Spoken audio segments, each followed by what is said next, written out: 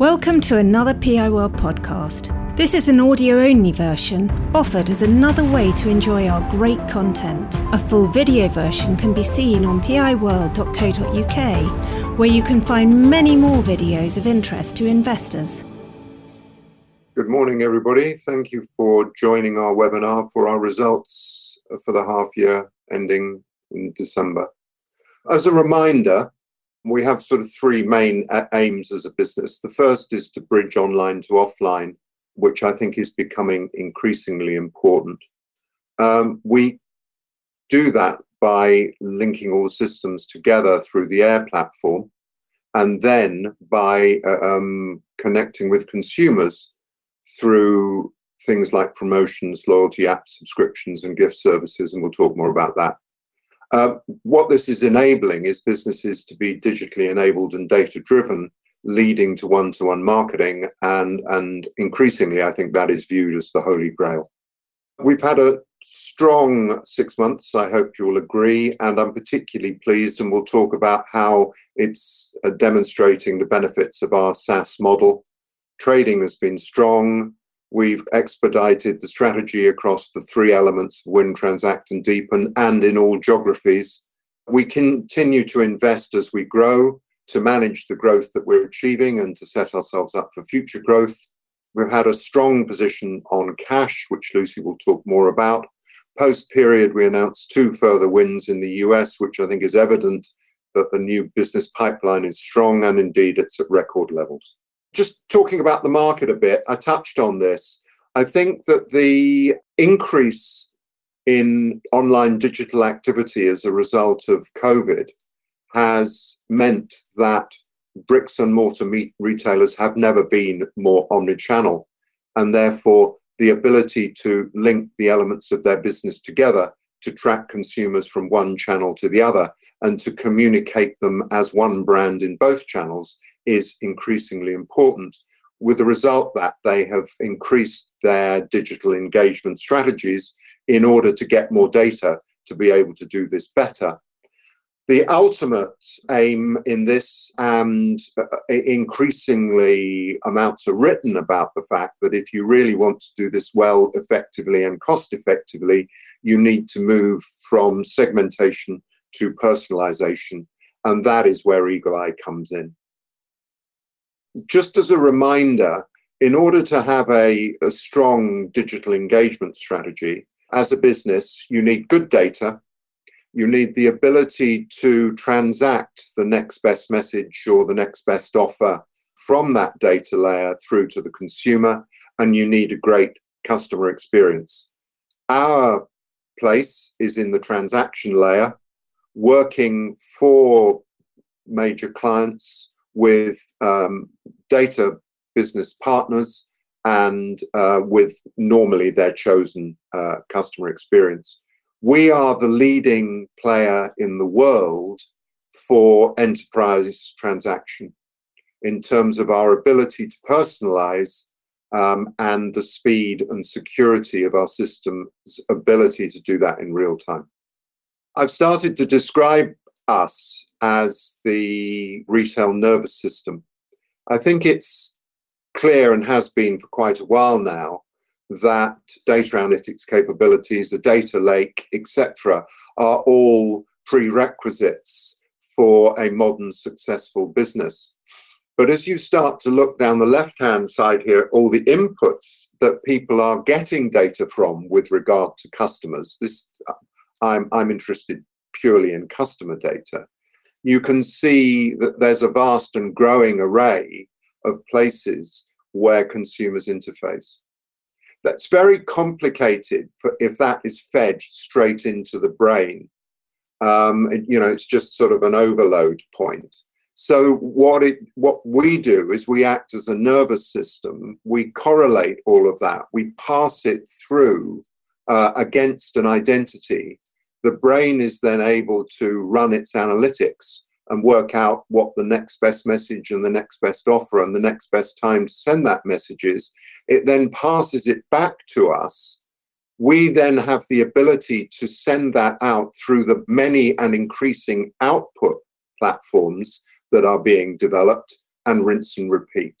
as I say, I think this significantly simplifies the operation for a retailer and enables them to order the data better for the brain and to more readily have a single customer view. The next thing that we provide for them is a digital toolkit in which to execute those outputs. So if you look at the platform, we enable people to give coupons, to run loyalty schemes, to run coalition schemes, to have affiliations with charity, to have personalized triggers, to have gamified boosters to continuity, to run subscriptions, and more latterly, we've been developing a methodology to do it for Asda, which they believe suits their discounter profile, and also for deepening loyalty through Prep Perks. So it's a rich tool set that runs off that one platform. I'm now going to hand over to Lucy, who's going to take you through the numbers. Thank you, Tim. Good morning, everybody. It's a pleasure to present to you this morning our half-year numbers. I'm going to start with the KPIs for the half. I think you will see from these stats that we're really delivering strong SaaS metrics in this half. I'll whiz through the purple ones. They're ones that we always show you, and then we've added 2 new KPIs for this half as well. So revenue growth of 40%, strong recurring revenue at 76%, adjusted EBITDA moving forward quite considerably at 3.1 million, which is a margin of 20%. Our churn remains incredibly low. Net cash position at the half's end was 1.8 million, just 0.1, half 121. And we delivered our first maiden profit after tax at 0.6 million at the end of the half. The green KPIs below, ARR and NRR, are new to the dashboard. ARR really stepping up in terms of its growth number. So 18.9 million at the half, a 45% growth. I think that gives us more certainty and surety about the numbers going forward. Strong NRR at 130%, again, a step up from just over 100 at half 121. I think that for us really demonstrates the deepened capability of the business, where we've seen post-COVID a lot of our existing clients growing through both doing more transactions, but also taking more capability from us as well. So a really strong set of KPIs for the first half. This next slide is showing us revenue split by business model, just starting by the graph on the right-hand side. We continue to deliver growth half on half, year on year, and the graph demonstrates, particularly in this half, a lot of growth coming from both implementation revenue, but also tier 1 growth as well. The table on the left-hand side supports that, but I would pull out that growth particularly is strong in our air strategy. So license and transaction fees coming from air really growing well. SMS fees flat in the period. And I think SMS has performed particularly better than our expectations were this time last year. I wanted to take a moment just to reflect on the IFRS 15 revenue impact for this half. As a reminder, IFRS is about the deferral of revenue. Usually for us, this impacts professional services revenue, where historically we would recognise professional services revenue as and when incurred. This standard means that we start recognising and spreading professional services revenue over the remainder of the contract once they go live. And this has a material impact for us in this half. The numbers, if you had excluded IFRS 15 treatment for professional services in this period, would have grown by 79%. The reported numbers grew by 26%. In the main, due to the difference in the treatment of Woolworths.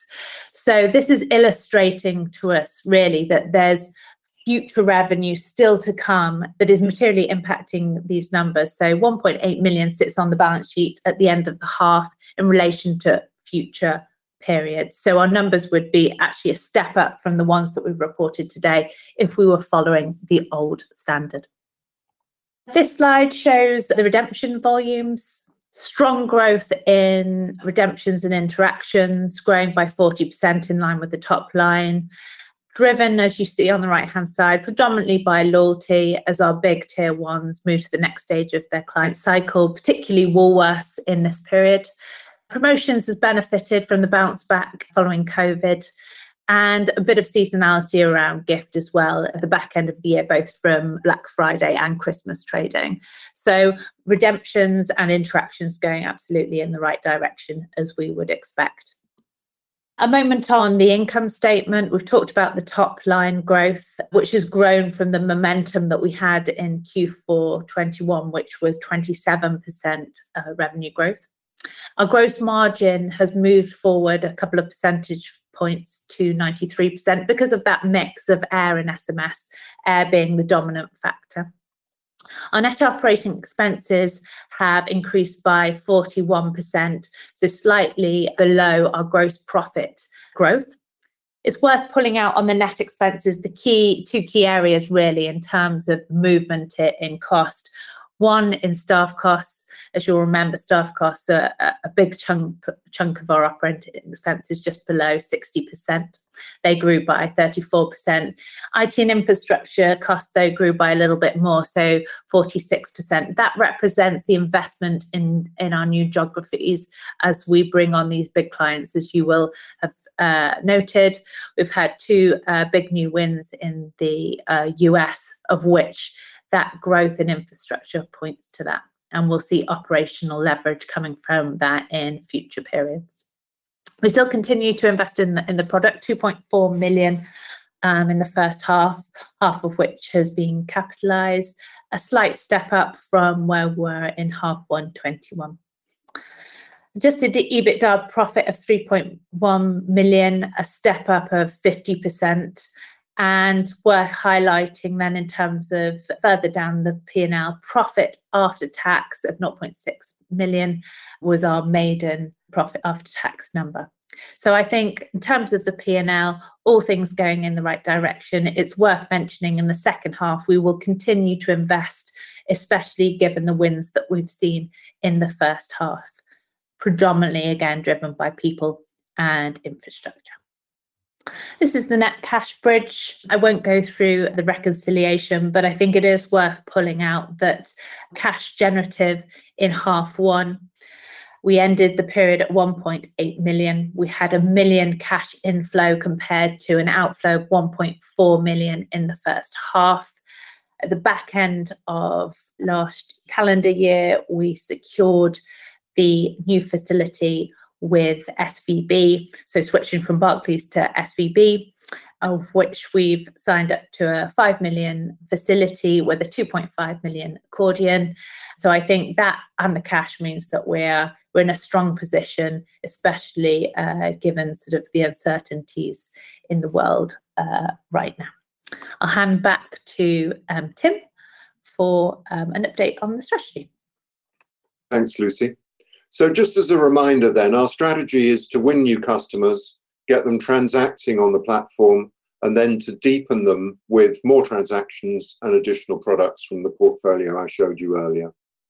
We continue to develop new products, principally with them, to meet their marketing needs, to take those two elements into new geographies, and to run the business in this better, simpler, cheaper way so that we can keep delivering gradually increasing EBITDA margin whilst investing for growth. In terms of win and transact, I think we've had a strong period. You can see the logos there, including Giant Eagle post the half, and also the announcement of the win with Neptune, of one of the largest national US grocers. And then from the previous period's pipeline, and this is one of the reasons why the NRR is growing so strongly, you can see that names that you've seen before are moving more deeply into the transaction phase. And there's a bit more color on that. So Pret, the subscription service, has, I think, been a big success for them with over 1 million redemptions a week. And they're now looking to take that more broadly to develop a data-driven loyalty program, which enables them to drive visits and drive spend per visit. Asda, having moved from Walmart ownership, has decided to enter the world of loyalty, and we are running that trial for them, which is progressing well. And Liberty have introduced an interesting program where you get a box of beauty goodies against a subscription on a regular basis. We've made good progress in North America, and it's the largest market for this type of promotion in the world. The existing relationships are developing well. We were delighted to renew the Loblaw contract for a further 3 years, which includes the adoption of the PC Optimum Loblaw scheme into 2,000 SO fuel stations and the rollout internationally, but in this case to the US, of Pret subscriptions. I've talked about the wins at our third and fourth client, and I'll come on to that a bit more on that in a second. One of those wins was won organically through our own devices, and the other was one with Neptune Retail Solutions. And I just wanted to talk to you a little bit about that. If you look at this, the win opportunity block in the middle there, Neptune have a relationship with 120 US retailers covering in excess of 40,000 outlets. They then acquire the right to broker media to the CPGs illustrated, some of them illustrated there on the left. That is principally an analog business, well, almost exclusively. 2 of those 120 clients are in the top box, and there they have bought their digital services. Now, the way the digital services work is either they get the contracts get passed directly through to us, and we execute the coupons through those many issuance channels that we've talked to you before, which are then redeemed in one of the many touch points. An added value version of that service is that it gets passed through data science, it gets more targeted, which is a more added value service. They charge the CPGs more for it, then gets passed to us, and we then execute. The point really of this slide is to show the richness of relationships that Neptune have and the great opportunity that this relationship represents for us going forward. Just to touch on ESG, I think our governance framework is strong, and if you have any questions about that, we can handle those later. Our environmental footprint is low, but we're doing the right things in that space to offset our travel, etc. I think perhaps a standout point there is this thing. We have decided that we will be a virtual first business. And I think we've got confidence in doing that because of the last 2 years, and it literally is 2 years. This meeting 2 years ago was, I think, almost the first lockdown meeting and one of the first lockdown results presentations. But that combined with the fact that we generally are, I think we have people in 17 locations now. So the idea that we can get people from Melbourne, Toronto, Georgia, London, Manchester, etc., into one place, the only way we can do that is virtually. So I think that that's an important step forward in terms of how we will scale this business with confidence as it grows. And then I'd like to just take a little bit of time to talk about the social element. I think that from an ESG point of view, the social element is where we can really stand out. Our philosophy as a business is that the staff come first. Our objective is to create value for clients. We believe that the best way of doing that is through having a well-informed, well-engaged, well-rewarded staff who have a clear view of where the business is going and their future opportunities within it. And we work incredibly hard at that. And I think the measurement of the success of that is the NRR, the net recurring revenue, which demonstrates the value that Eagle Eye is creating for existing customers. We do an awful lot of stuff, I think, which we've talked to you about.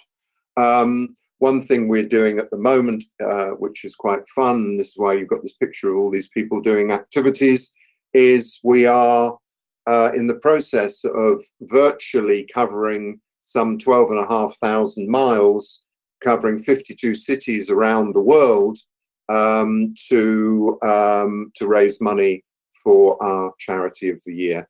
And every year we have a little update and celebrate the people who are doing particularly well and try and get everybody off the sofa. And it's just a social piece within the business. But I am absolutely convinced that the work that we're doing with our people is the driver of the business performance that you are starting to see. So that brings me to the final slide. I think the ARR is strong. It's higher than the reported sales for the period.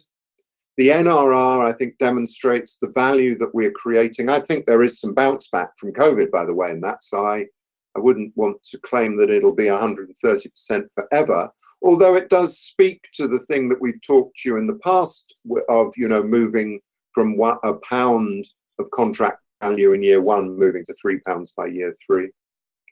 I think personalization is more and more the mood of the moment.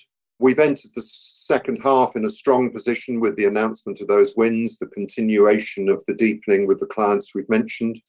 Q3 trading has kicked off nicely. The revenue, our contracts are multi-year, hence the strength of the ARR. I think the Neptune partnership holds tremendous opportunity for us, and I'm hopeful that that will deliver half by half going forward.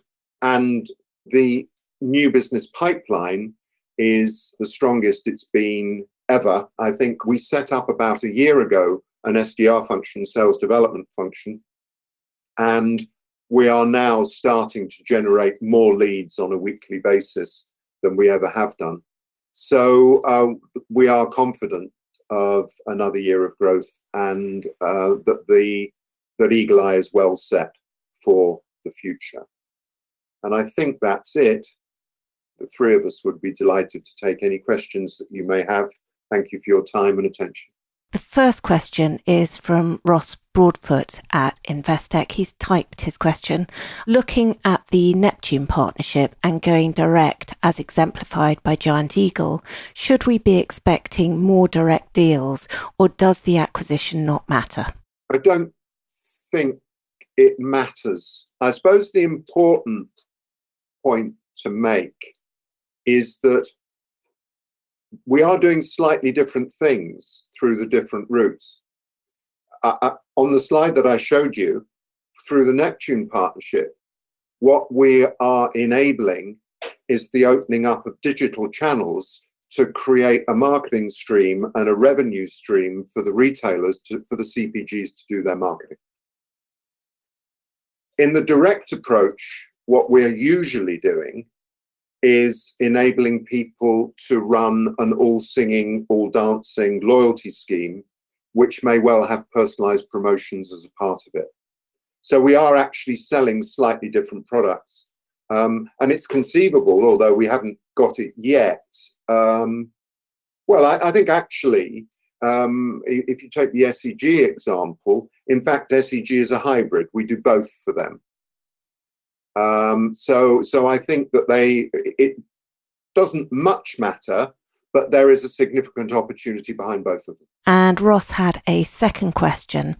In terms of deepen, how much scope is there for further expansion of your offering rather than transaction ramp up to those recent new wins? Significant, I would say. I think that basically what we do at the moment is we prosecute one methodology in many different ways. And what that methodology is, you capture data about a consumer, and then against a predetermined timetable, you send them the best offers you can. I think one of the big opportunities we see is for what we call marketing in the moment, which is rather than sending this stuff out, here are your 10 offers, they come every Thursday at 6 o'clock, to actually start sending things out driven by different triggers, more real time, reflecting what you're actually doing at the time. Nobody's really doing that yet. Certainly not in the omni-channel world. They clearly do it in the digital world. So that, I think, is one example of the opportunity for our technology to significantly expand how digital marketing is done. So I would say we're a long way from being finished. Thank you. And a question from Andy Darley at FinCap. Your success in North America seems to have begun with Loblaws, and then you've gained increasing brand recognition. What other territories do you have a beachhead in to develop a similar set of opportunities? It's a very good question. Woolworths, the reason that we went down to Australia in the first place is because we wanted to win Woolies. Woolies is the preeminent and predominant retailer in that region. And so I think that's a very strong calling card. I think Pret is a strong calling card. It's a business that people like. It's a business that people think does well, perhaps slightly disproportionate to its size. Obviously, we have most of the major grocery retailers in the UK. We could do with one in continental Europe. I think that would help us. And we could do with one in Asia. So those are things that we're working on. The other thing I think it's worth saying is that it's a global industry. They look at each other. They know what they're doing. We actually had one of the benefits again of this way of working. A few weeks ago, we had a summit for some of our major clients from around the world, and unfortunately for us, it was at 10 o'clock at night as we were the hosts, but everybody else had it at a reasonable time, whether they were in Australia or North America. And, the Woolies name, the Loblaws name, some of the new businesses that we're going to be winning in the US. These are people who like the opportunity to talk to each other about their experiences in this market. So I think it will build. I think it is fair to say that our brand recognition is growing. And I think with each win, it builds. Thank you very much. And have sales cycles started to shorten now that COVID restrictions have been lifted? I think the answer is they're still variable. I think big enterprise wins do take time. And I think the importance of the pipeline and the strength of the pipeline is improving, is really an important factor in making sure that the win rate can continue at the levels that we've seen in previous periods, particularly in this last half. So some are coming down, but really it's quite a difficult one to answer that in terms of its the variability still stands true. I think that's fair. I'd sort of put it into three buckets. There's a group of people who are clear that they need to embark upon this journey but don't quite know what it means. And they meet us and we explain to them how it can be done. And they say, are you sure? Can't somebody else do it? And that will take many, many months. There's another group of people who are clear what they want to do, and then they're trying to find people to do it. That is faster. And, we explain our strengths and our merits in being a key part of their operating system.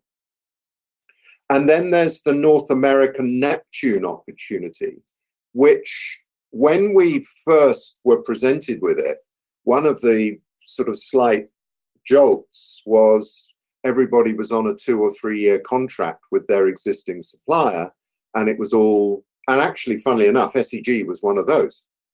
I knew the sales or the marketing director at SEG at the time and spoke to her, and she said, "Oh, we've just signed a contract." Well, bizarrely, they actually became our first client because the good thing about that is that contracts come to an end, and there's an automatic re-procurement process, and so that gets a third of the industry. So a third of those 120 clients are, in theory, available any year for a conversation. They know what they're doing. They know how they do it. They know what the revenue stream is. They've just got to determine that they want to switch. They want to switch to our tech and Neptune's media provision. And if they do, then that moves pretty fast. So it is variable depending upon the sort of client. Our installation from contracting is speeding up, definitely. So 6 months or less, whereas previously you might have been a year, 18 months, even in some of the early days. Some of you have followed us for a long time, even 2 years. So that has speeded up quite substantially. A lot because of our capability, but also a lot because the clients realize they need to crack on. Tremendous. Thank you very much. And that's the end of questions. Do you have any closing remarks, Tim? Thank you for your time. Sorry we still live in this rather bizarre world, and clearly even more troubling at the moment. I think the one thing that I would just want to say about these results is I think what you're starting to see exemplified in Eagle Eye is why people like you like SaaS businesses as much as you do. And I think in all measures, Eagle Eye is strengthening its performance as a SaaS business. And I think these are, I hope you'll agree, our strongest set of results in that regard ever. Thank you for your time, and I wish you luck. PI World videos and podcasts are for general information and interest. They do not constitute any kind of recommendation or inducement to buy shares of any company. PI World is not offering any kind of financial advice, and nothing in our material should be taken as such.